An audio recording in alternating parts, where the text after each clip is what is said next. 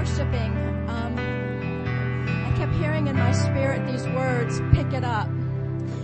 That was from the very first song we were singing, is pick it up. And I was asking the Lord, what is that referring to? And what I keep sensing is that there's been words spoken. There's been, maybe through the years, prophetic things spoken to you, words of wisdom, words of knowledge, something that you needed to have encouragement, and we've not followed through with them. We've not kept hold of them through prayer. We've allowed the enemy to come in and steal it, or time goes by and we don't see the manifestation, so we kind of put it on the back burner. And, we've allowed a lot of times that's what the enemy wants. He wants us to think that because it's taking time in the natural, that God's not doing anything. But just like we were singing, even though I don't see it, God's working things out. God's lining things up, putting things into place so that that word that was spoken to you is going to come to pass. But we look at things in the natural, in the flesh. We've got to get to that place where the Spirit is ruling and reigning, and we say, Lord, I don't care what's looking at here. You said. Amen. And then that scripture came up in my heart. Have I said it, and will I not bring it to pass? God is God. And with everything that's going on in the world today, there's glory for God's people. There's promises for God's people. And He's telling us, those things that I spoke to you years ago, pick it up, because it's still my will for your life. If it's a ministry, pick it up. Pick it up and seek after that. Pursue that. If it's a job, if it's, I don't know what it might be for you personally. Whatever that is, pick it up. Don't let the enemy steal it from you. Some things are going to have to be birthed through prayer. Amen. Just because it's a prophetic word that comes to us from the Lord and it's His will, it does not mean that the enemy is going to just say, okay, go ahead, go have at it. You're going to need to get on your face, suck some carpet, and pray that thing through, because he's going to fight you, especially if he knows the damage it's going to do to his kingdom. Right? There are some things he might know, especially if God says to you, hey, I'm going to take you and I'm going to send you across the world. You're going to preach my gospel and millions are going to come to know Christ through me. Do you think he's just going to say, okay, go ahead? No, he's going to try and stop you at every turn. He's going to try and cause fear, cause doubt, cause you to think the finances aren't going to be there, the resources aren't going to be there, you're not going to be received. Whatever it is that God spoke to you, know it is still His plan. It is still His desire for you. Pick it up. Go back to prayer. Don't let the enemy defeat you. Don't let him cause you to step backwards and go, oh, I guess it's not going to happen. Time's too short. No, it's not. Not for God. If God can take in a second, He says He can turn in a second. And what did He say? He spoke, and what happened? The world came into being. That's a lot of action happening right there. Amen. God can cause it to come to be like that. If it's something you had spoken in your heart about your family, continue to praise Him for that. Amen. My family's coming into the kingdom of God. My family is healed. My marriage is restored. Whatever it is, start to proclaim it. We have to get into the habit of not just praying about things, but proclaiming the outcome, proclaiming that end result that He promised us in His Word. Because if He said it, He's the one that's going to bring it to pass, and all we have to do is rejoice in the meantime. Thank Him for doing the work in the meantime. Amen. Praise God.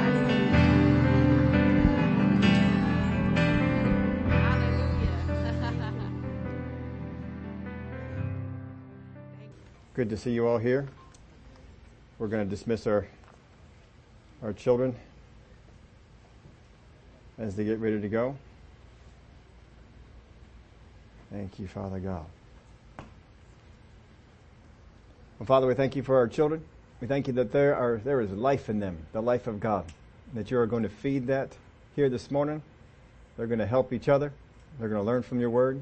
And I thank You for the anointing that is on all those over there to minister to them. In Jesus' name, amen. Glory to God. Good to see Brother Orlando here this morning. He is praising God that he drove here on his own, in his own car. Isn't that all right? Miss Ethel said that she's praising God for Holy Spirit giving her a note that he gave her a note, or told her to put a note on her windshield, on the door. Make sure she brought everything on Monday. You're going back to work on Monday. You're going back to the office, I should say, yes. No more working from home for you? Yeah. Or at least from now, so you get like 1 or 2 weeks, and then another group comes in? Yes. Yeah, that's how it's going. I knew there was something going on like that. Would you turn over with me into your Bibles to Matthew?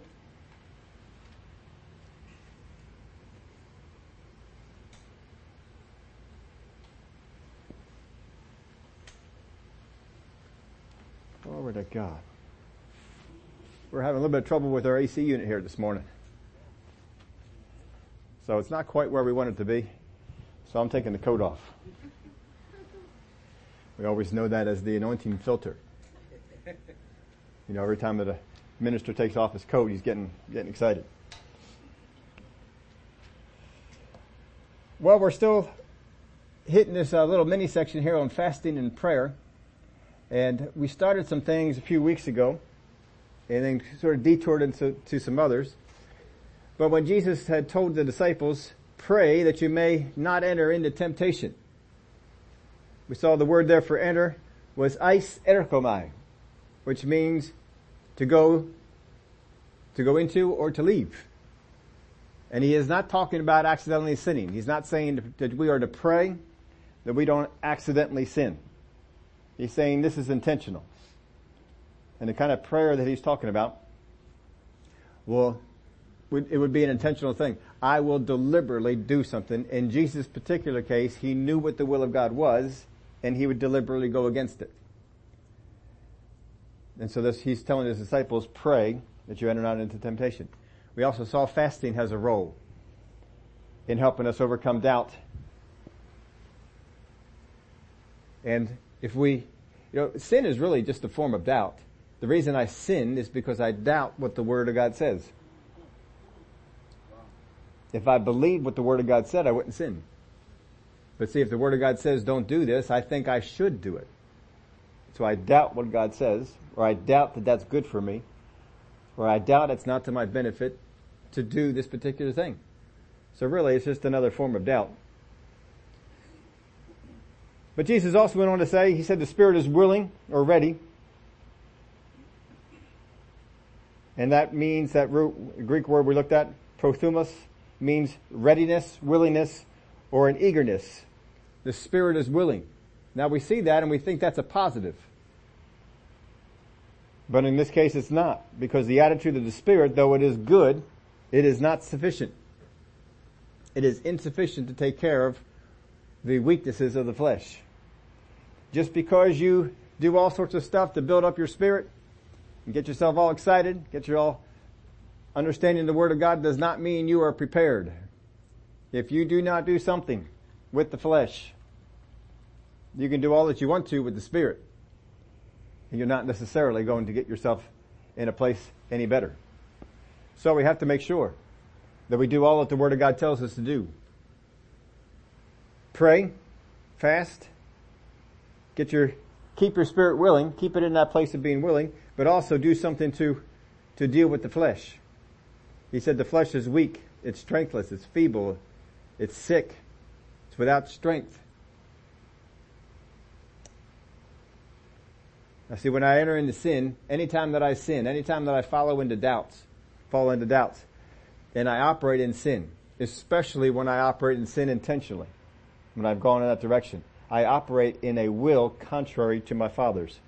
I accept a nature that is in conflict with Him.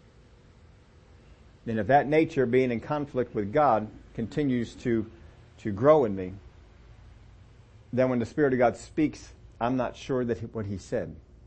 Remember the Word of God says that I can't think of it now. Where there's evil, there is confusion and every evil. No, it's not that. Where there is strife. Where there is strife, there is evil and every. When we let this stuff in, it takes us in an area that is against God. There will be confusion that will come into our lives. But it doesn't have to be that way. We can follow after the Spirit. We can do things. But a question came in on this, And I've had it for a couple of weeks. Sometimes you give me a question and sometimes I'll ponder it for a little while, or sometimes it just takes a little while for me to work it on in there. I don't always try and text answers because it takes a long time to text all this out to you. But I did put in your bulletin something about an answer I did text back. So if you're interested in that, make sure you see that and let me know. But here, Matthew 26, so we looked at Mark before but this is the same passage just out of the Matthew chapter. This is where the question came from. Then Jesus came with them to a place called Gethsemane and said to the disciples, sit here while I go over there.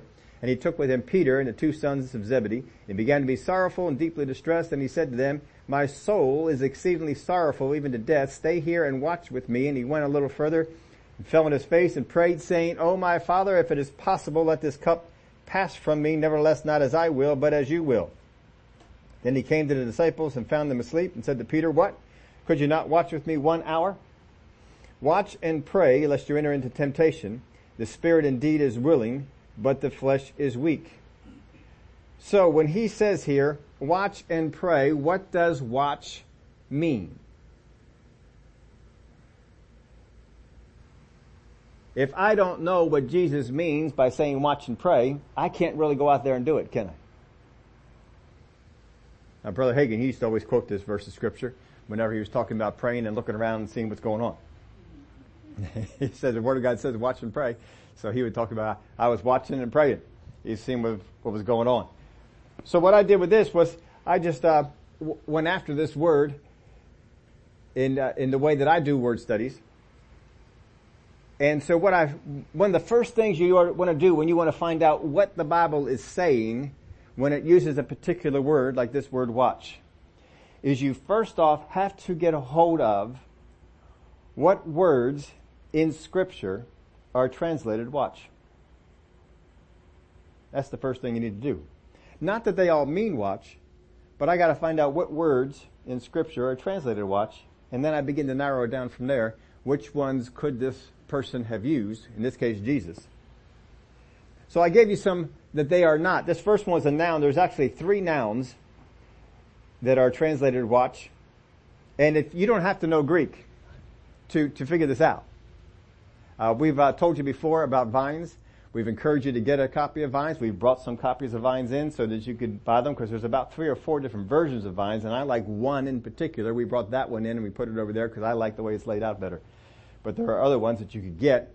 I just don't think they're as easy to use as this particular version. So we have that on over there. If anyone does not have one, and if you don't need to know any Greek at all, you just look up the word watch and you will see the same list that I'm giving to you. You'll see 3 nouns and you're going to see 5 verbs. Total of 8 words total. Now I threw out one of the nouns here, even though our word that we're looking at is not a noun, but I threw out one of them because we get a particular word from it. Now the Greek word is custodia. What word do you think we get from that? Custodian. This particular word is a group of 4 Roman soldiers who change shifts every 3 hours. It's a Roman sentry. Now we're going to see this in this Matthew passage later on. When they want a guard put on the tomb, and they said you have your own watch, and that would be this particular one. This is what this is talking about. But that word is not the word that is used here. There is a word nepho, which means to abstain from wine. 2 Timothy 4:5, but you be watchful in all things, endure afflictions, do the work of an evangelist, fulfill your ministry. But you be watchful in all things. And we have to be, this word basically means be sober. Don't get so caught up with stuff that you can't see things. Can't see straight. Some people can get so drunk they can't see straight. Most of you probably never been there. That's okay. If you have been, just smile and nod like one of the other people who hasn't been there. It'll be good. Another Greek word is the Greek word tereo, which means to guard from loss or injury. Basically, you keep an eye on the thing. We want to make sure that I don't give in to this. There's also the Greek word paratereo, which means to observe especially with a sinister intent. In Mark chapter 3 and verse 2, it says, "So they watched him closely whether he would heal on the Sabbath, so that they might accuse him." In Acts chapter 9 verse 24, "But their plot became known to Saul, and they watched the gates day and night to kill him." So you see there's a word in the Greek to watch with an evil intent to guard. But the word by itself just means to guard from loss or injury. We want to make sure we don't lose stuff. So, if you go down to the beach, you keep your eye on your stuff that's by the blanket so you don't lose things. Stuff along those lines. There's one other one I wanted to show you. And this one means to keep oneself awake, to be on alert, and to be vigilant. Now, of all the words that are not in this verse, this one we're going to spend a little bit more time with. It basically means to be sleepless, or if you were to be up all night and couldn't get to sleep, you would use this word to describe your condition. But when it's used as a metaphor, it's talking about to be watchful. It expresses not just the mere wakefulness, but the watchfulness of those who are intent upon a thing. So to bring that home, say that tomorrow was Christmas and you were really young. How many can remember when you were really young and Christmas was the next day? You were intent on that, and sometimes that intensity for that thing kept you up. You were awake. Now, one of the versions I have, I think I put this definition in there for you. It says to keep oneself awake, to be on alert, and to be vigilant. Now, I want you to take note of this. Didn't I write that in your outline? Yes. I wrote it in your outline because I want you to see this. Keep oneself awake, be on alert, to be vigilant. That is not my definition. That is a definition I pull out of the highest priced reference materials I have in my office. These are the high dollar ones. You wouldn't buy one of these, but I would. Some places where this would be used is in Luke 21:36. "Watch therefore and pray always, that you may be counted worthy to escape all these things that will come to pass and to stand before the Son of Man." Watch therefore and pray always. So again, it's a word to keep oneself awake, to be on alert, to be vigilant. Ephesians 6:18, "Praying always with all prayer and supplication in the Spirit, being watchful to this end." You know this verse real well. That's this particular word here. Hebrews 13:17, "Obey those who rule over you and be submissive, for they watch out for your souls as those who must give an account. Let them do so with joy and not with grief, for that would be unprofitable for you." For those who watch out for your souls. So that same word is being used there. This word is not used in a whole lot of times in there, but it is used some. Another form of the word is used in 2 Corinthians 11:27. It's enough of a different form that it actually gets a different numbering system in the Strong's numbers, if that matters to you. In weariness, 2 Corinthians 11:27, "In weariness and painfulness, in watchings often, in hunger and thirst, in fastings often, in cold and in darkness." When he uses this word in this particular time, in watchings, what Paul is talking about is when they would travel out on the road, and if you traveled with a group of, let's just say, 20 people. Well, when you were sleeping, there were robbers out there, and they would try and sneak up on the group and take their stuff. And so somebody would stay up and watch. And so this is what Paul is talking about. We would be traveling out there, and there would be dangers. And so I was one of the ones participating in the watch. He didn't just have all the other people do the watching. He actually helped out with that. So when you say in weariness and painfulness, in watchings often, in hunger and thirst, why he lists that here is you decide, I'm not going to sleep between the hours of 12 and 3. I'm going to watch instead. And then, you sleep before, you sleep after. How many know that's not a good thing? Plus, you're in a place of danger. The particular word that we have watch here comes from the word Gregorio. I'm sorry, Greg, I spell this in English and I don't take the time to go back and do it in the Greek. Gregor re uo. To keep awake or watch, be vigilant or watchful. That's the definition that comes out of a book.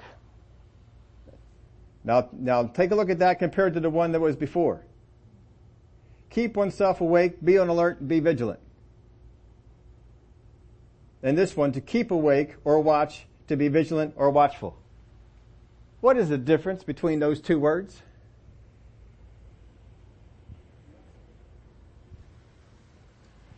So in order to find out the difference between these two words, I decided we need to do a deep dive in this thing and figure out what's going on with this, because I want to know what the Word of God tells me to do as far as being watchful. Is He merely telling me just to stay awake? I mean, that was the problem with the disciples, right? When they came back, what were they doing? They were sleeping. He knew they were tired. Now, in a literal sense, this means to be awoken from the sleep. I'm sorry, I wrote that into the wrong spot there, but what this is, let me see if I can find where I put my comparisons here for these words. All right, we got this going on here later on. In Matthew, we're going to take a look at some of the places where Gregoreo is used. Watch therefore, for you do not know what hour your Lord is coming. But know this, that if the master of the house had known what hour the thief would come, he would have watched and not allowed his house to be broken into. Watch therefore, for you do not know what hour your Lord is coming. Isn't that what he said? Watch there. So you don't know when the Lord is coming. Now, how many people have ever heard this said, when the rapture comes, no one will know? How many have ever heard that said? Because, and we quote this verse, no man knows the hour in which the Master is coming. And there's a few other times in Jesus' teaching here in Matthew 24 and 25 in which he says, no man knows. And so we say this about the rapture. How many believe the rapture? How many believe we're going in the rapture? How many believe that no one knows when it is? You see, except that's not what Jesus said. Jesus didn't say, no man knows the day of the rapture. When the disciples came to him in Matthew 24 and they said, when will these things be? What will be the sign of your coming and of the end of the age? What age are they talking about? The Jewish age. Not the church age. They didn't know there was a church age. They didn't know the church age had a beginning, let alone that it had an end. They are not asking when the church age ends. Now, have you been through the end times class? We've been through this part of it with you before. What Jesus is teaching on, if Jesus were to teach on when the church age would end, which is at the rapture, if he were to teach that, he would be doing them a great inservice, wouldn't he? Because they wouldn't, they don't know to ask that. And so they wouldn't know what to do with the answer if it came. But he said to it here, watch therefore, for you do not know what hour your Lord is coming. So we take this idea out. Am I supposed to watch because I don't know when the rapture is coming? Now we've had a few, how many know we've had a few raptures in the Word of God? We had a few raptures that have already occurred. One was Enoch. Was Enoch not raptured? Yes, he was. Was Elijah raptured? So we've had some of those that have gone on. With Elijah, did Elijah know when he would be raptured? He did. Did the other prophets know when he would be raptured? I would say yes. Yeah, weren't they all come up to Elisha? Don't you know your master is leaving today? Yep. How did they know? They all knew that he was going. Now we'll go back to the other one, Enoch. Did Enoch know he was going? Yeah. All right, now think about it this way. If Enoch, like most people believe this story happened, if Enoch was just walking with God and God says, you know what? I'm taking you home today. He says, all right, glory to God, let's go. And he just disappears. How do we know about it?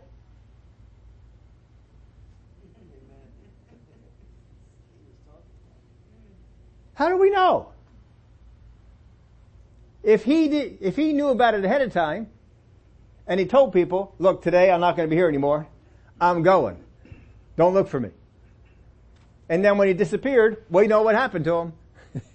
Now maybe he took somebody along with him, like Elijah did.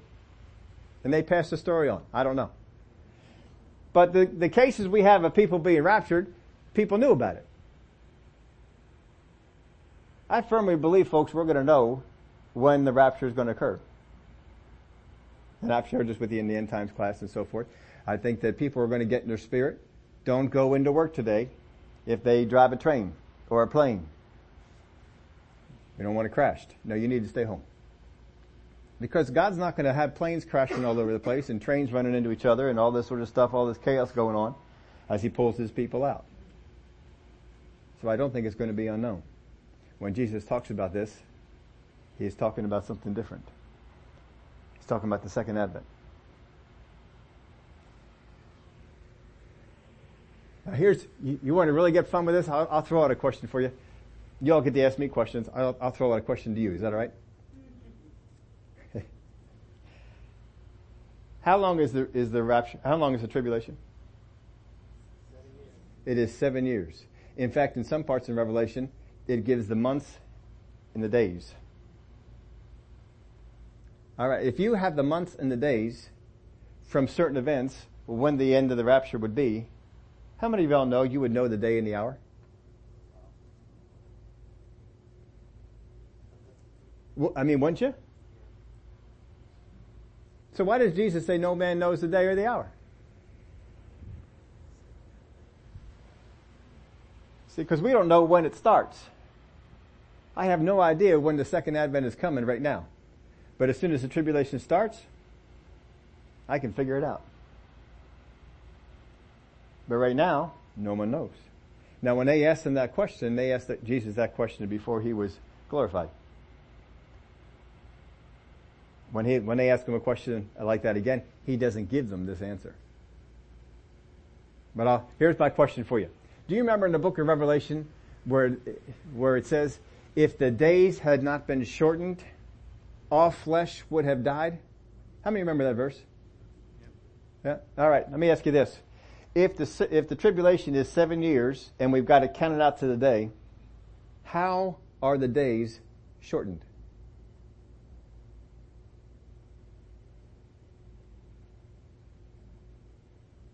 All right, that's my question for you.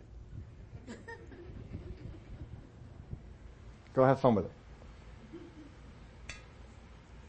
Let's get back over here to follow our word watch. Watch therefore, verse 13, for you know neither the day nor the hour in which the Son of Man is coming. So He says it again. 26:38. Then He said to them, my soul is exceedingly sorrowful, even to death. Stay here and watch with me. 26:40 and 41. Then He came to the disciples and found them asleep and said to Peter, what, could you not watch with me 1 hour? Watch and pray lest you enter into temptation. The spirit indeed is willing, but the flesh is weak. We're going to see this repeated in some other parts of the gospel. The same word is being used to describe this same event. In Acts 20 and verse 31, therefore watch and remember that for 3 years I did not cease to warn everyone night and day with tears. Therefore watch and remember that for 3 years I did not cease to warn everyone night and day. Therefore watch and remember. What does He mean by watch and remember? Well, as I meditate on the scripture, what I get out of this is He has taught them things, and by their remembering the things that are taught will help them in the watch. Otherwise, why remind them of things that they are to remember if it has nothing to do with the watch He's calling them to do? 1 Corinthians 16:13, watch and stand fast in the faith, be brave, be strong. Watch and stand fast in the faith. Watch and stand fast in the faith. That's in Corinthians. Colossians 4:2, continue earnestly in prayer, being vigilant in it with thanksgiving. Continue earnestly in prayer, being vigilant. There it's translated vigilant, but it's the same word for watch. 1 Thessalonians 5:6, therefore let us not sleep as others do, but let us watch and be sober. 1 Peter 5:8, this one y'all know real well. Be sober, be vigilant. There's that word. It's translated vigilant here. Some translations go watchful. Because your adversary the devil walks about like a roaring lion, seeking whom he may devour. So, what's the difference between these two words?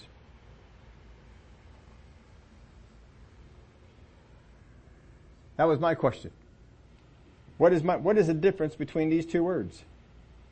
And so in order to take this on, what I did was I searched for the word we look at here, and I also searched for the second word. And don't you know I found a passage that contains both of them?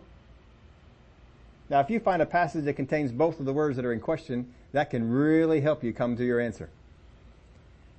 In Mark 13, verse 33, take heed, watch. Now see, that's our word that's not used.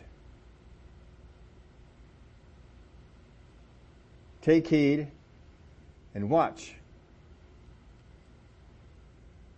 So take heed, watch, and pray, for you do not know when the time is.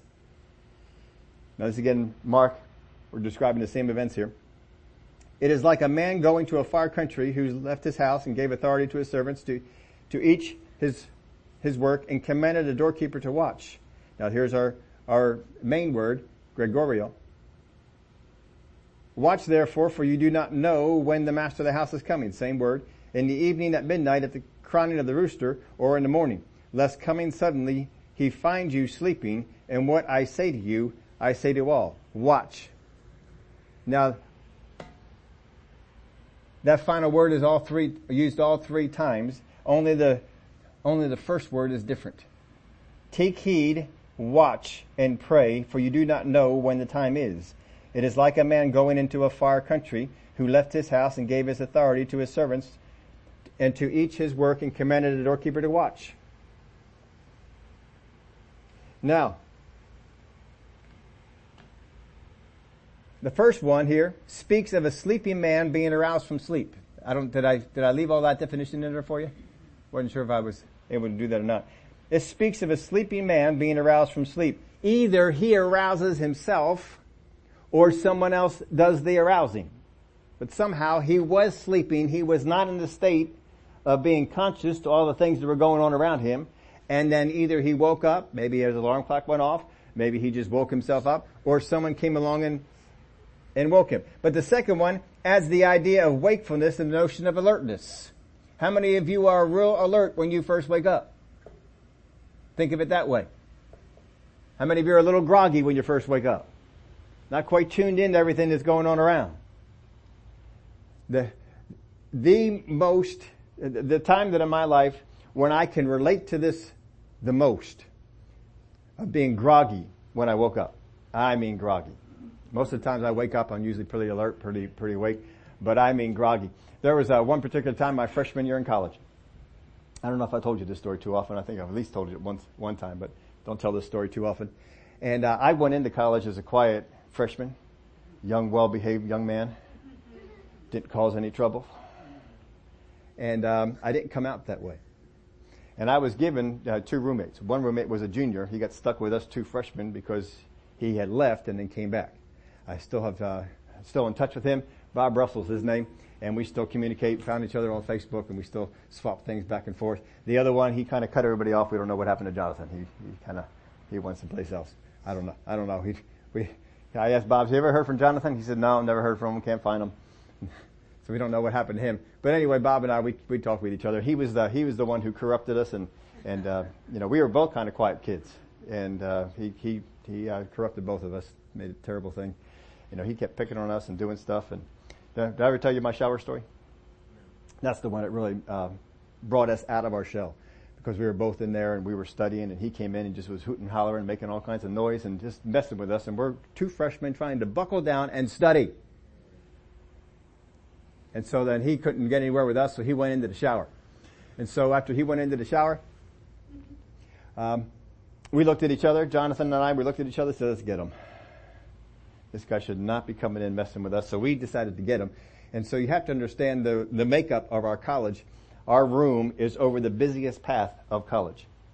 We are on the third floor. There's the second floor underneath us, and then there's, of course, the first floor. But we're on the third floor. Our window is directly over the busiest path of college. And so it's a very, very old building. It was a very old building. It's gone now. And so the windows went from pretty much the top all the way down to the floor. And there was a shade that was on there. You kept the shade pulled down. It wasn't one of those these fancy mini blinds, folks. This was back in the 80s. We didn't have fancy mini blinds. We had a shade. You pulled it down. And so we went on in there while he's in the shower, and we knew his routine. His routine was He goes in the shower. He gets the shower. He comes out after all the pores have been opened up. He lathers up. He shaves by the sink and then goes back into the shower and washes everything off. That's his routine. We knew his routine. And so, we went in there while he was in the shower and we removed the shade that would be covering the window. And we removed his towel and any article of clothing that could be used in there. Everything was gone. Now, this was nighttime. When you come out of a room and then it's night and you come up to the window, you don't necessarily notice right away that the window is not in the state of which you left it. We knew this. We planned all this out. So he came on out. His light in the shower, in the bathroom, is on. The light outside is off. You can get an idea of what happens next. So this is our coming out party. And so we heard him. He's got there. He's shaving. We're just waiting and just waiting and just waiting. We figured eventually he's going to realize what has gone on here. And so he's shaving and shaving and shaving, standing there stark naked at the window in front of the entire college, whoever's coming up and down that path. Stark, not a stitch of clothing on the guy. All he's got on is a shaving cream on his face. And so he eventually looks on over and he sees that the window is wide open to the path that is only 2 stories below him. And we heard this, yo! And we know, we can kind of just, in our minds, we kind of picture what it is that he is doing. He's looking right now for a towel, and his towel is gone. He's looking for his articles of clothing, and they are gone.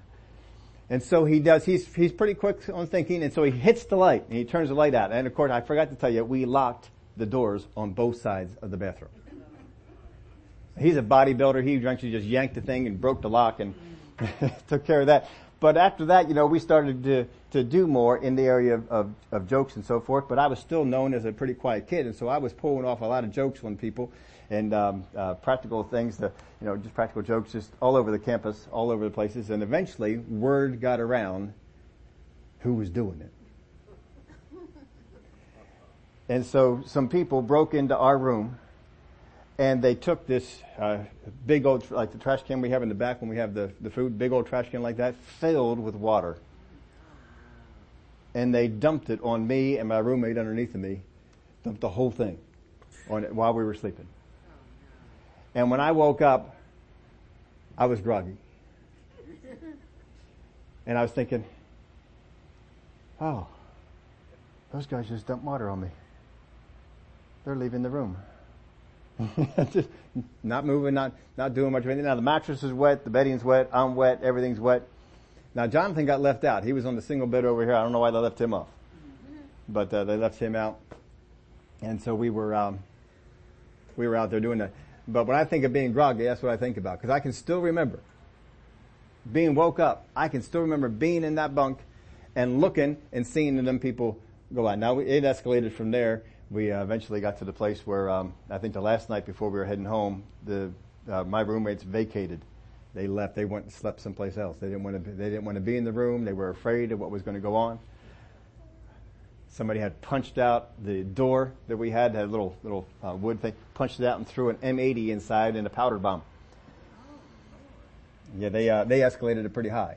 But you see, now you all know one of the things that I often do and why I often stay out of things completely is because if you do something to me, I generally magnify it 3 or 4 times and then do it back. And then if you come back with me with something, I'll magnify it 3 or 4 times and do it again. Eventually you'll quit. That's where I learned that from. Because if you didn't come back harder than they came back at you, then it just didn't work out. That's what we would do. So anyway, when I think of this word, it speaks of a sleeping man being aroused from sleep, but you're still a little bit groggy. You're still a little bit out of it. I think of that situation. You may think of another situation where that was going on. But this word here that Jesus used when he was talking about watch and pray, it has the idea of wakefulness and the notion of alertness. Now, as far as comparison is concerned, I got this, I believe, from Weist. Why I did not write down the note of that. The first conveys the idea of being wakened or awakening himself, while the second, the idea of wakefulness. Now let me read you something from Vincent. I hope you enjoyed this as much as I did. Vincent's note is this. The apostles are thus compared with the doorkeepers in verse 34, and the night season is in keeping with the figure.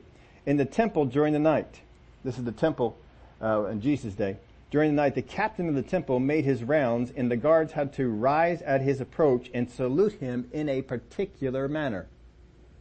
Not just a normal salute, there was a particular manner in which they were supposed to salute him. Any guard found asleep on duty was beaten, or, now get this, his garments set on fire. Wow. So if you were found sleeping, and you're supposed to be on guard duty, they would set your clothing on fire. Now if you know that happens, how many of y'all know that's going to be enough to keep you up? Now compare this to Revelation chapter 16 and verse 15. Blessed is he that watcheth and keepeth his garments.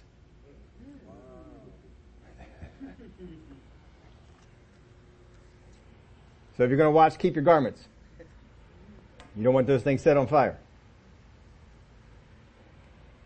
Now in this particular passage here, in 13:33-37, do you know that another word that is sometimes translated watch, or a word that is similar to that, is used, and this is the word, very, very common word in Greek, very, very common word in the New Testament. It's Greek word blepo. Blepo. It means to see, notice, watch, beware of, perceive, or behold. You're going to see this in verse 2. I didn't pull that one out. But you'll see this in Mark 13:2. In Mark 13:5, and Jesus answering them began to say, take heed. That word there, heed, is the word blepo. Isn't that like? Be watchful. Take heed. Be watchful, that no one deceive you. Verse 9, but watch out for yourselves, for they will deliver you up to councils, and you will be beaten in the synagogues, and you will be brought before rulers and kings for my sake, for a testimony to them. But watch out for yourselves. But be watchful. That's the word blepo. Verse 23, but take heed. There's our word blepo again. See, I have told you all things beforehand. Verse 33, take heed, watch and pray, for you do not know when the time is. So here we have several of these words used in here. Now, just going outside of this passage, Colossians 2 and verse 8, it says, beware, that's the word blepo, lest anyone cheat you through philosophy and empty deceit, according to the tradition of men, according to the basic principles of the world, and not according to Christ.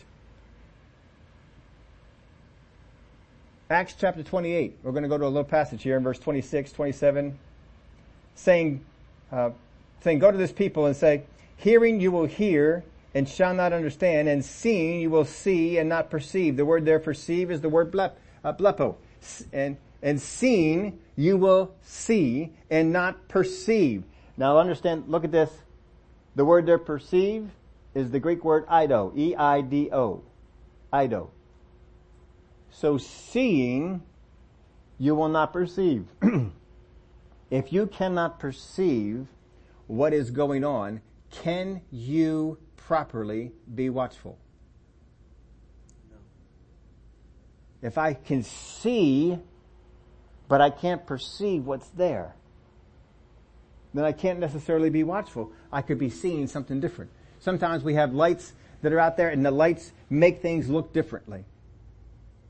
Sometimes you have some glasses you can put on and they make things look differently. If I mess up with what I may see it, but if I can't perceive it in the right way, I can't be watchful. I can't be on guard for the thing. So he's saying this, and seeing you will see and not perceive. For the hearts of this people have grown dull. Their ears are hard of hearing, and their eyes they have closed, lest they should see with their eyes and hear with their ears, lest they should understand with their hearts and turn, so that I should heal them.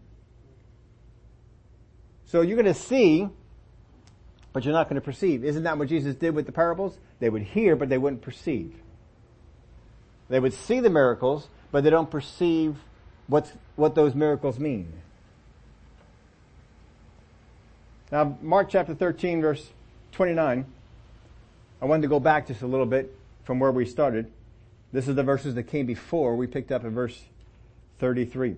So you also, when you see these things happening, what things? So this is Mark's version of Matthew 24:25. This is, Mark comes in there and he says the same three questions. When will these things be? What will be the sign of your coming and of the end of the age? Assuredly I say to you, this generation will by no means pass away till all these things take place. Heaven and earth will pass away, but my words will by no means pass away. But of that day and hour no one knows, not even the angels in heaven, nor the Son of Man, but only the Father. So right before, verse 33, but of that day and hour no one knows, not even the angels in heaven, nor the Son, but only the Father. Go on to verse 33.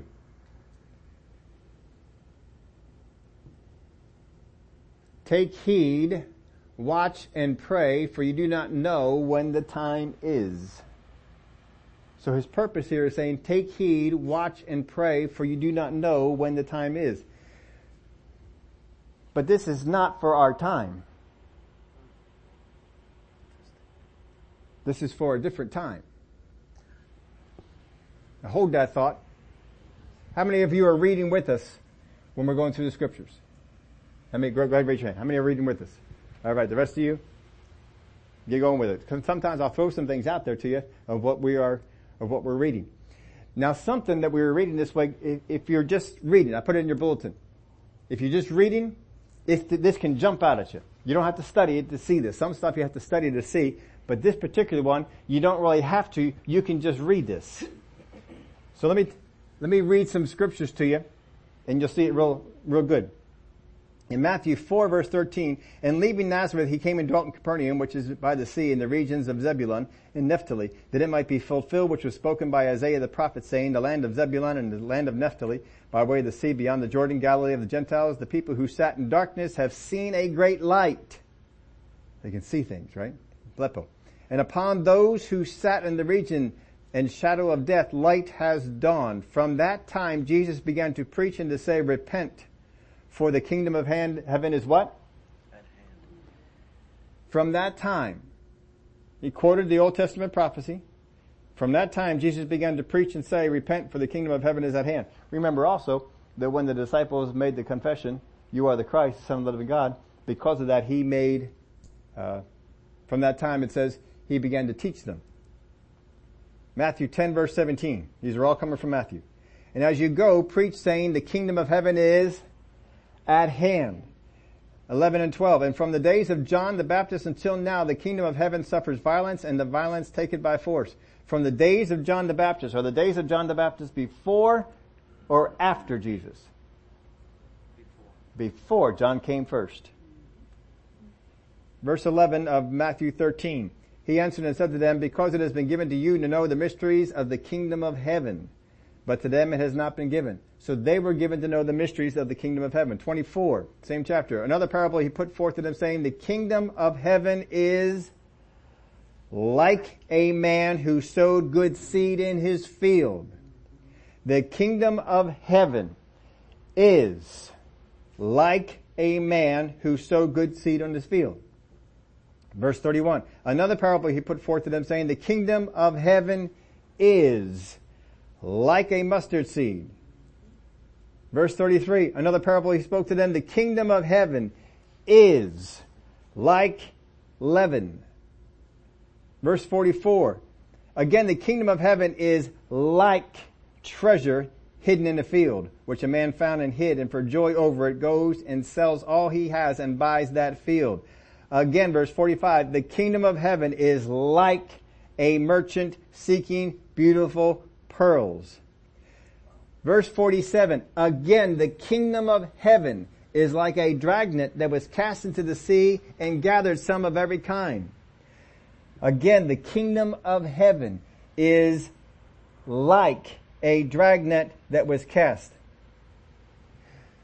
Verse 52, then he said to them, therefore every scribe instructed concerning the kingdom of heaven is like a householder who brings out his treasures, things new and things old. Matthew 16 verse 17. Jesus answered and said to him, blessed are you, Simon Bar-Jonah, for flesh and blood has not revealed this to you, but my Father who is in heaven. And I also say to you that you are Peter. On this rock I will build my church, and the gates of Hades shall not prevail against it. And I will give you the keys. I will give you the keys of heaven, the keys of the kingdom of heaven. And whatever you bind on earth will be bound in heaven. Whatever you loose on earth will be loosed in heaven. I will give you the keys of heaven. Were they given? Yes. Matthew 18 verse 23, therefore the kingdom of heaven is like a certain king who wanted to settle accounts with his servants. Verse 1 of chapter 20, for the kingdom of heaven is like a landowner who went out early in the morning to hire laborers in his field. This is all the same gospel. Matthew 22 verse 2, the kingdom of heaven is like a certain king who arranged a marriage for his son. Matthew 25 verse 14, for the kingdom of heaven is like a man traveling to a far country who called his own servants and delivered his goods to them. Now let me call your attention to a verse. Verse 1 of chapter 25. Then the kingdom of heaven shall be likened to 10 virgins. Does that not jump out at you? The kingdom of heaven is like, the kingdom of heaven is like, the kingdom of heaven is like, the kingdom of heaven is like, the kingdom of heaven is like, the kingdom of heaven is like. Then. Can you see that Jesus is not talking about now? He's talking about then. Now, if you take this parable of the 10 virgins and try to apply everything to now, could you get yourself into trouble? Because we are not then, we are now. That make sense to you? If I understand, if I read this, as many do, they read the parable of the 10 virgins, and there are some things you can take and can transfer over to today, but you have to first of all look at this. This is not talking about us. This is talking about then. Then the kingdom of heaven shall be. Isn't shall be future? It's not is. It's not the kingdom of heaven is. The kingdom of heaven shall be. Which means when Jesus is talking about this, the kingdom of heaven is not this now. Then it shall be. But not now. Now if you're reading, it should jump out at you. You don't have to study. All you gotta do is read. If you just read all that we're reading in Matthew, over and over, Jesus keeps saying, the kingdom of heaven is like, the kingdom of heaven is like, the kingdom of heaven is like, the kingdom of heaven is like. We're all getting tired of me reading all those verses. The kingdom of heaven is like, we're all saying, we get the idea, the kingdom of heaven is like, the kingdom of heaven is like, and then all of a sudden, then, the kingdom of heaven shall be. Is he not trying to call attention to something? You see, if you were going to be watchful, you have to first off, you have to see, you have to blepo. I have to see what is there. Then I have to ido. I have to perceive what I'm seeing. I've got to perceive it correctly. Because if I see, but I don't perceive, then I won't be able to discern what's going on about me. And if I'm supposed to be watchful, I'm not supposed to be falling asleep. That's the thing. Sleep is trying to come in to pull. This is what both these words are contending with sleep. There's a whole lot of words we can use out there for watch that have nothing to do with sleep. These are the two words that have something to do with sleep, keeping sleep at bay, staying away from it, being awoke. Where the contrast is, either you are watching or you are slumbering. Either you are awoke or you are not. And if you're sleeping, your garments might be set on fire.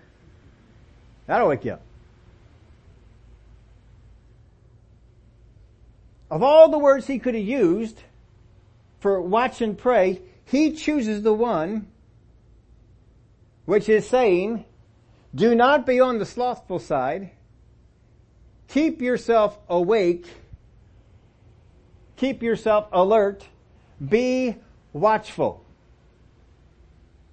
Now the idea with this verse here is not that, I'm fighting sleep. No, the idea is that you come into that guard duty rested. You're going to be a doorkeeper. You come in rested. I am ready for this. We're going to take this on. And we are watching. We are looking. Be watchful. If we are going to not enter into temptation, we need to watch and to pray. The first thing he says is watch. Watch and pray, lest you enter into temptation. Did the disciples watch? They fell asleep. You cannot fulfill this verse being asleep. Cannot do it. They were asleep. He didn't expect them to be asleep for 5 minutes and awake 55 minutes while he went away for the hour. He was expecting them to be awake. Watch and pray. Now, I can't get into the pray if I'm not doing the watch. Because if I give up on the watch, I've fallen asleep. And I'm not going to be in the area praying. So what is Jesus trying to do, trying to tell us to do using this particular word here? First off, don't fall asleep. Now I put this note in there for you too. Don't let the enemy put you to sleep. Know this, the enemy is going to try and come and get you to be asleep. To get you, and by being asleep I don't mean, going to bed at nighttime. We're talking about that I have zoned out what is going on around me. Isn't that what sleep is? You have zoned out what's happening around you. You tune out the noise. You tune out the lights. Some people are really good at tuning out. How many people are here? You are real good at tuning out lights when you go to sleep. If you go to sleep late, you can sleep till 8, 9, 10, if you need to. I mean, if you go to bed at 3 o'clock in the morning, you might want to. A couple of people will do that, and the rest of you don't want to raise your hand. That's fine. Yeah, we had the occasion of someone was staying over our house recently, and I'm in the shop early. If it's a shop day, I'm in the shop early. If it's a church day, I'm still in the shop early, setting up all my stuff to study. I put out there. By 5:30 in the morning, I'm already going. In what's going on. And so we had this guest sleeping in the room that is right next to the shop. So I have to be careful what kind of noises I'm making. And I'm thinking, well, surely they're not going to sleep in there all that long. I look in there at 7 o'clock, they're still asleep. I look in there at 8 o'clock, they're still asleep. I look in there at 8:30, they're still asleep. I think I waited until about 9 o'clock and said, that's it, I gotta make noise. I started making noise by 9 o'clock. I ran out of all the quiet stuff that I could do. I had to start but I was amazed because I cannot do that. I can go to bed at 3 a.m. in the morning, and when that sun starts to come on up, I am up. I don't want to be up. I don't have any desire to be up. I would rather be asleep. But my body says, no, the sun is up. It'd be like that, that Frozen movie? The sun is up, the sky is something, let's play, or I forget how I don't see that one all that much. But, the sun comes out, it just does something to me, and it wakes me up. I need to get those blackout things on the windows or something. But you see, the enemy, he doesn't want you awake. I can't tune out certain things when I'm sleeping. Some things will either keep me up, or the lights will keep me up. The enemy wants to know, what is it that's going to keep you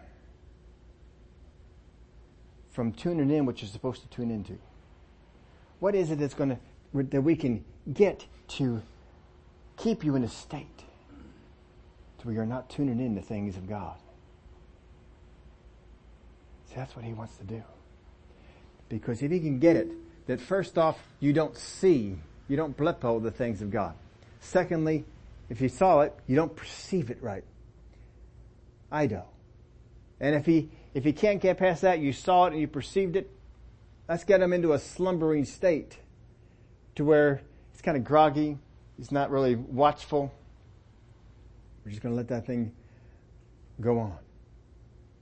Then he knows he's got you in a place where he can lead you into temptation.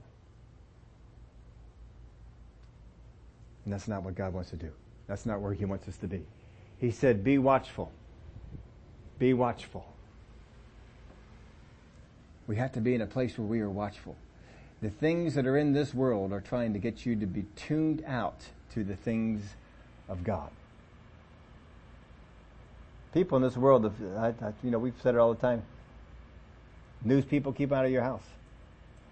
Because their goal is to soften you to the things to the evil things and to harden you to the things of God. That you won't receive them. That you won't perceive that truth.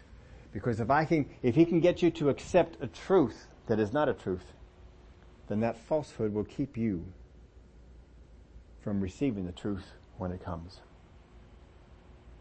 Because I can't hear it. He says, be watchful. Now, if you're going to be watchful, then if I'm going to take on the task of being watchful, I don't come up with my own orders, do I? Doesn't somebody give me orders? Doesn't somebody say, this is what you need to be watchful for? This is what you need to be alert to. You know, when the Titanic hit that iceberg, there's all kinds of supposition, all kinds of things that are going on. You know, did they see it? There's actually been a case, and I read some of the science that was involved, that because of the way the horizon was, that particular iceberg would have been invisible to them until it was too late. Just the way that the light works. And that's one theory. Another was they didn't perceive it as a threat. They saw it, but they didn't perceive it as a threat. Misjudged the distance, whatever it might be. But if they were watchful, that person on the Titanic was watchful. What kind of orders are they under? We need to be watchful for obstacles. Other ships, icebergs would certainly be something that we would hit, land, whatever it might be. You need to be watchful that our path is clear. Because in those days, you depended on watchmen, because radar, I don't even know if it was developed at all. We didn't have satellites. We didn't have space travel, so we didn't have satellites. They didn't have all those nice little fancy things, so they depended on someone out there with a looking glass, looking around, and be watchful. I need you to be watchful. I need you to be on guard. I need you to be looking out. So we're looking for things. They're not looking for elephants.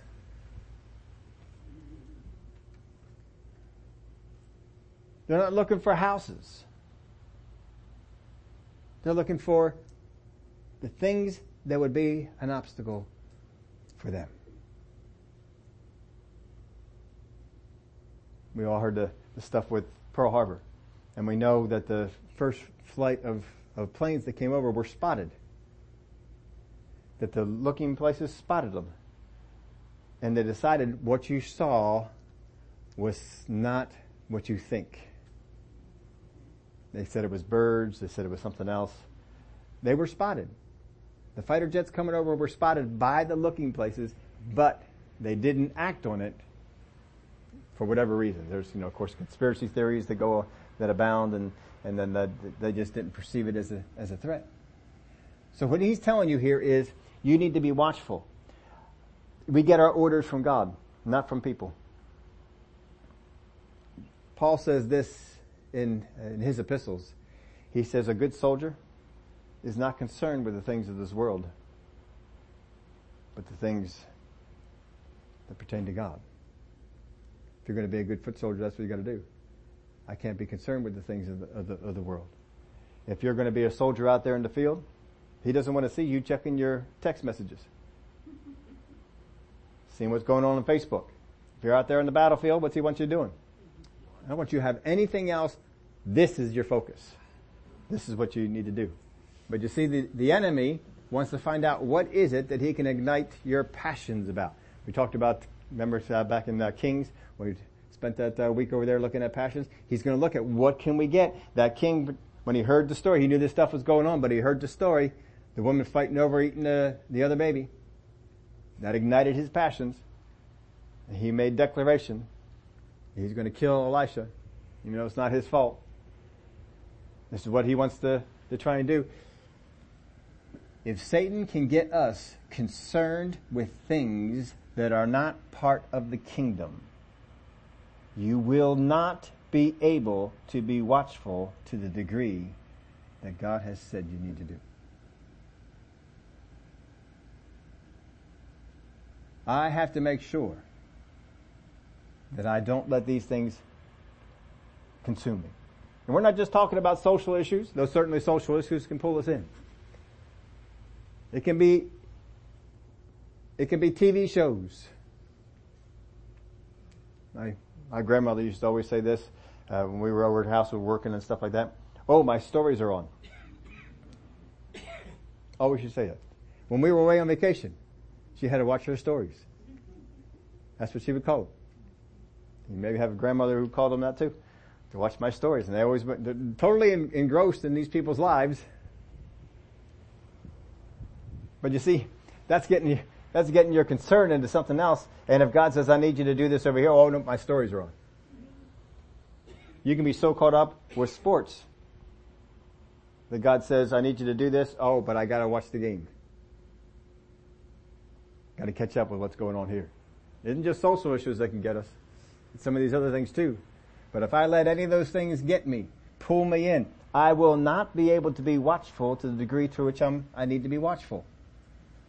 I need to get my orders. First off, if I am going to be watchful, what is it that I need to be watchful for? Now in this particular situation, he says to watch and pray that you enter not into temptation. Now we'll talk a little bit more later on about the type of prayer that Jesus was doing.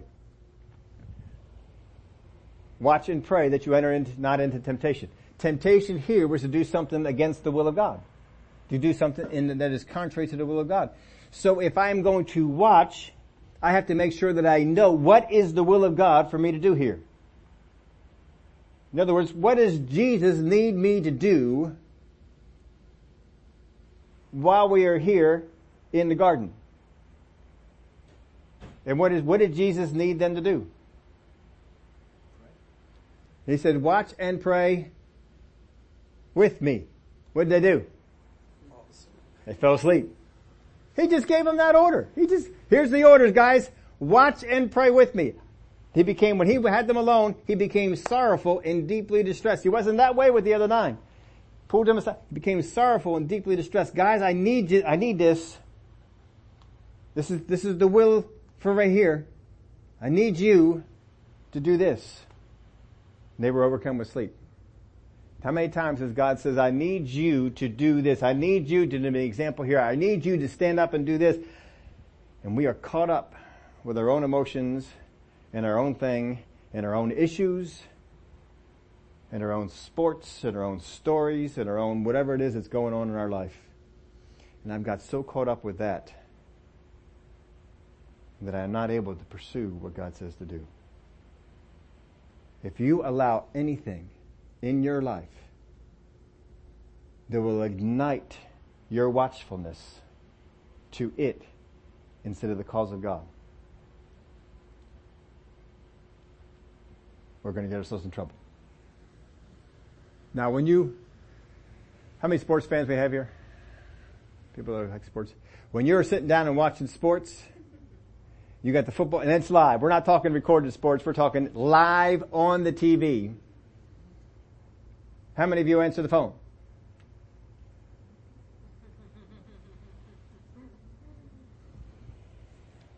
How many of you answer the doorbell? You can leave me alone right now. What I'm watching the Eagles game. I'm watching whatever it is. Leave me alone. We block out distractions, don't we? We block out. Now there might be some things. All right, well that person calls me. I'll allow that one. But we focus in. I want to see what's going on. Focused. I'm watching. This is what he needs us to do. When we are watchful, we block out the other distractions. We make a conscious effort to keep this stuff at bay. I'm not gonna get in it. Not picking this one up. Nope. We're staying here. God has asked me to be watchful. He says, watch and pray lest you enter into temptation. 2 words he uses in this marked passage. Uses them together. They're the 2 words that deal with the sleepiness. Don't we have that term? The people are asleep in the light. Keith Green wrote a whole song about it. Asleep in the light. We're in the light, but we're sound asleep. Don't be sleeping. Don't be falling asleep. As far as God is concerned, everybody else looks at you, you're awake. You're woke. You're alert. You're attentive. But you're not attentive to the things that God wants you to be attentive to right now. You're attentive to something else. And if I am attentive to something else, then what God wants to speak to me about, then what God wants me to put my attention to, then I will not be standing guard. And if I am not standing guard, if I am not watching, what does Jesus say will happen? Watch and pray, lest you enter temptation. When Jesus went into this, then he tells disciples, every single one of you is going to forsake me. Oh, no. We won't forsake you. We're not going to leave you. No. Jesus didn't argue the point. He just let it go. I told you I learned that lesson from Ezekiel many, many years ago, and I still keep trying to keep it going on. I am responsible to present the truth that God gives me in His Word. I am not responsible to make you believe it. But I am responsible to present it. So I get a lot more relaxed than I used to be. Just present it. This is what the Word of God says. I don't want to believe that. Well, I don't. That's all. I used to be a lot more passionate about feeling like I had to convince people. Don't have to convince anybody. It's not up to us to do that. Just like Ezekiel. He presented the Word of God to him. He also knew they probably weren't going to follow it. But there's pits on each side. I can get so caught up into issues, and I can also get totally blasé about everything. There's pits on both sides. Just because you avoid the pit on this side doesn't mean you avoided the pit on this side. What I need to have is, what is God's passion for this thing? What does God want me to do? What is my role in this? You see, because my role is different from your role. When He tells me to be watchful, to be vigilant, I need to be watchful and vigilant for the things He's given me to do. Now, if you want to just take that to the Watchman episode, if I was on the northeast corner of the tower, or the northeast corner of the wall, my responsibility is the north and the east. Look in the north way, look in the east way here. If I'm on the southwest corner, what's my responsibility? The south and the west. There's a whole lot of Christians who are put in the southwest corner who are concerned about the northeast. Yeah, are you watching over there? And the more I get concerned about the northeast guy doing his job, I'm not doing my job in the southwest. When the master of the house comes by and he says, how come you're not watching the southeast? Well, I was checking on Joe over there. He's not doing his job, and I'm getting concerned that we're going to have a problem. Joe's not your concern. Your concern is here. This is what you're supposed to do. Do it. If Joe doesn't do his job, I'll take care of Joe. But you're supposed to be here taking care of your job. See, this is what the devil loves to get us to do. I need to be concerned about everybody else and what they're doing. I am not watchful with what I am doing. And if I am so caught up with what Joe is doing on the northeast corner, then I am slothful. I am not vigilant about what I am supposed to do down over here in the southeast. Amen. In the body of Christ, I know my role as a teacher and a pastor. It's not a prophet. I don't go out there trying to tell prophets what to do. It's not my job to step, well, there's not enough prophets doing their job. God, I need to step over there. No, it's not my job to do the job of a prophet and miss what I'm supposed to do as a pastor and teacher. I have to make sure that I do that. Yeah, but I can get all passionate. We need to have this, we need to have that prophet thing going on. See, whatever the enemy can get you to distract you, he will do. He doesn't care what the issue is. Doesn't care whether it's good, bad, indifferent. Doesn't care. All he has to do is get you to not do what you're supposed to do. To not focus on what you're supposed to be focused on. To focus on other things. To get you to say things that distance you between you and other people. That's all he's got to do. But he said, this is Jesus' words. Watch with me. Other places he said, be watchful. Watch with me. Watch and pray. Watch and pray that you enter not into temptation. First part of this thing is we got to watch. I got to watch. Now see, this is where fasting comes in. Because fasting helps me get a handle on my flesh. Because my flesh, just like it likes to rise up and say, I want cake. Ever heard that? Did that ever come up on you? I want cake. I shouldn't have cake right now. But I want cake. My flesh will rise. When I fast, and maybe the fast is no food, maybe the fast is no desserts, maybe the fast is whatever it might be. No chips. I don't know, whatever it might be. There's something that you all like. Oh, you get to craving it. Oh, I gotta have me some of those. And you say, no, flesh, you're not gonna have it.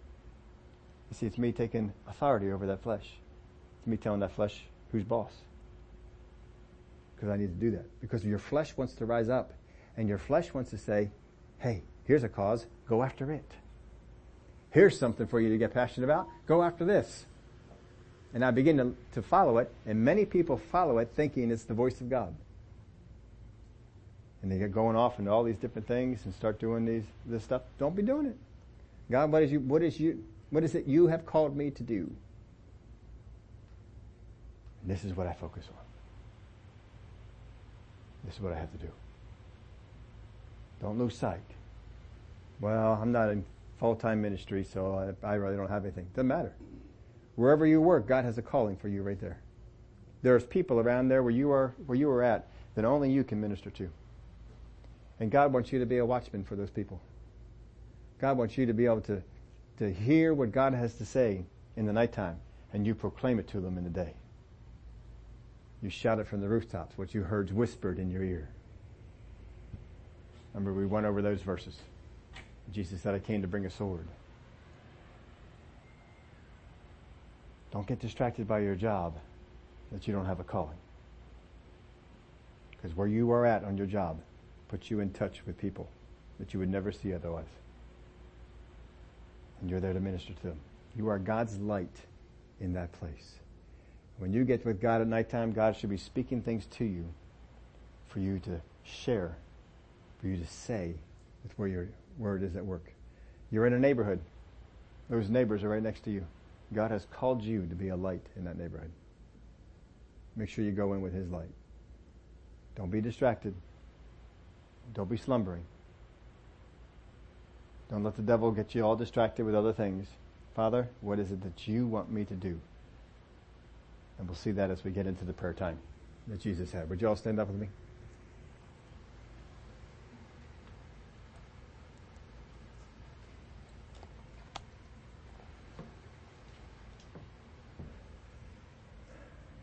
Well, Father, you called us to be vigilant, sober, watchful, alert. That we need to be mindful of the enemy that comes against us and his tactics to where he would slip deception into us, distractions that he would send our way to try and pull us from the purpose that you have for us. But Father, you have great purpose for us, and I thank you for the help that you give us to accomplish it. When we go to bed at nighttime, just as Jesus' words were, you will do these for us. In the nighttime, you will say things to us, speak things to us for the purpose that we declare them in the day for the people that we are around. You would whisper things in our ear that we would proclaim from the housetops boldly, even though we know that some people are not going to like the things that we have to share because it's the Word of God. And it may cause division among people. Even some family members might get mad at us. But you told us if we love even our family above you, well, that's just not a good place to be. So Father, we want to get rid of all the slumber, all the distractions. We want to be watchful. We want to be attentive. We want to focus on the things that you have said. This is what you need to watch out for. And we keep our eye on those things. Father, we want to get to heaven, our reward, when you say that we did a good job for you. That we fulfilled our purpose. We ran our race. And I thank you, Father, for the help that you give us on that.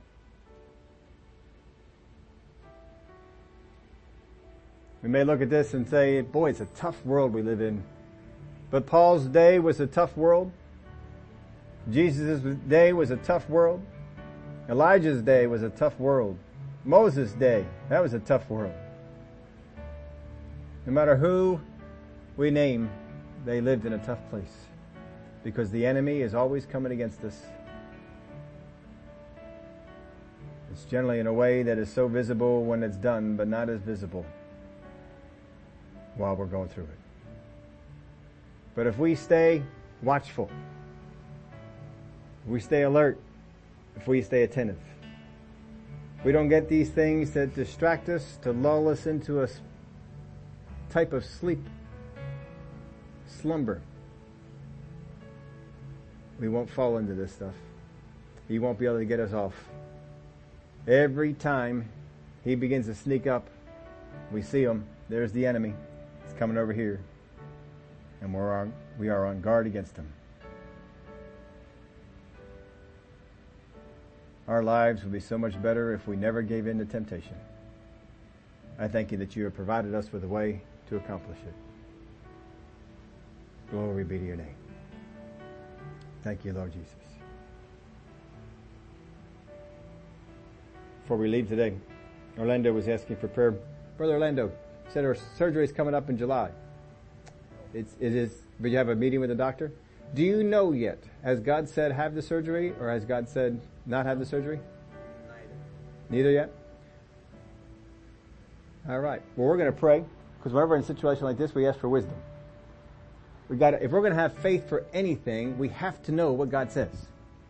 Whether God says have the surgery or not have the surgery. But we got to know what God says. And when we know what God says, boy, we just go in with all confidence. God, you said not to do this. God, you said to do this. Oh, he's going to help us out. Glory to God. Father, I just thank you for wisdom that comes to our brother on this issue. That, Father, you tell him down in his spirit, no surgery is needed. Don't worry about it. Or, yep, have the surgery. This and this will go on. Yes, Lord. And it'll all taken care of. Father, I thank you that you know the end from the beginning, and that you speak to our spirit. We rely on you. Yes, Jesus.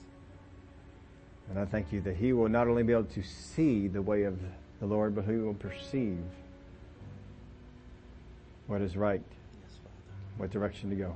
Yes, Jesus. I give you the praise and the glory for it in Jesus' name. In Jesus' name. Amen. Amen. Glory to God.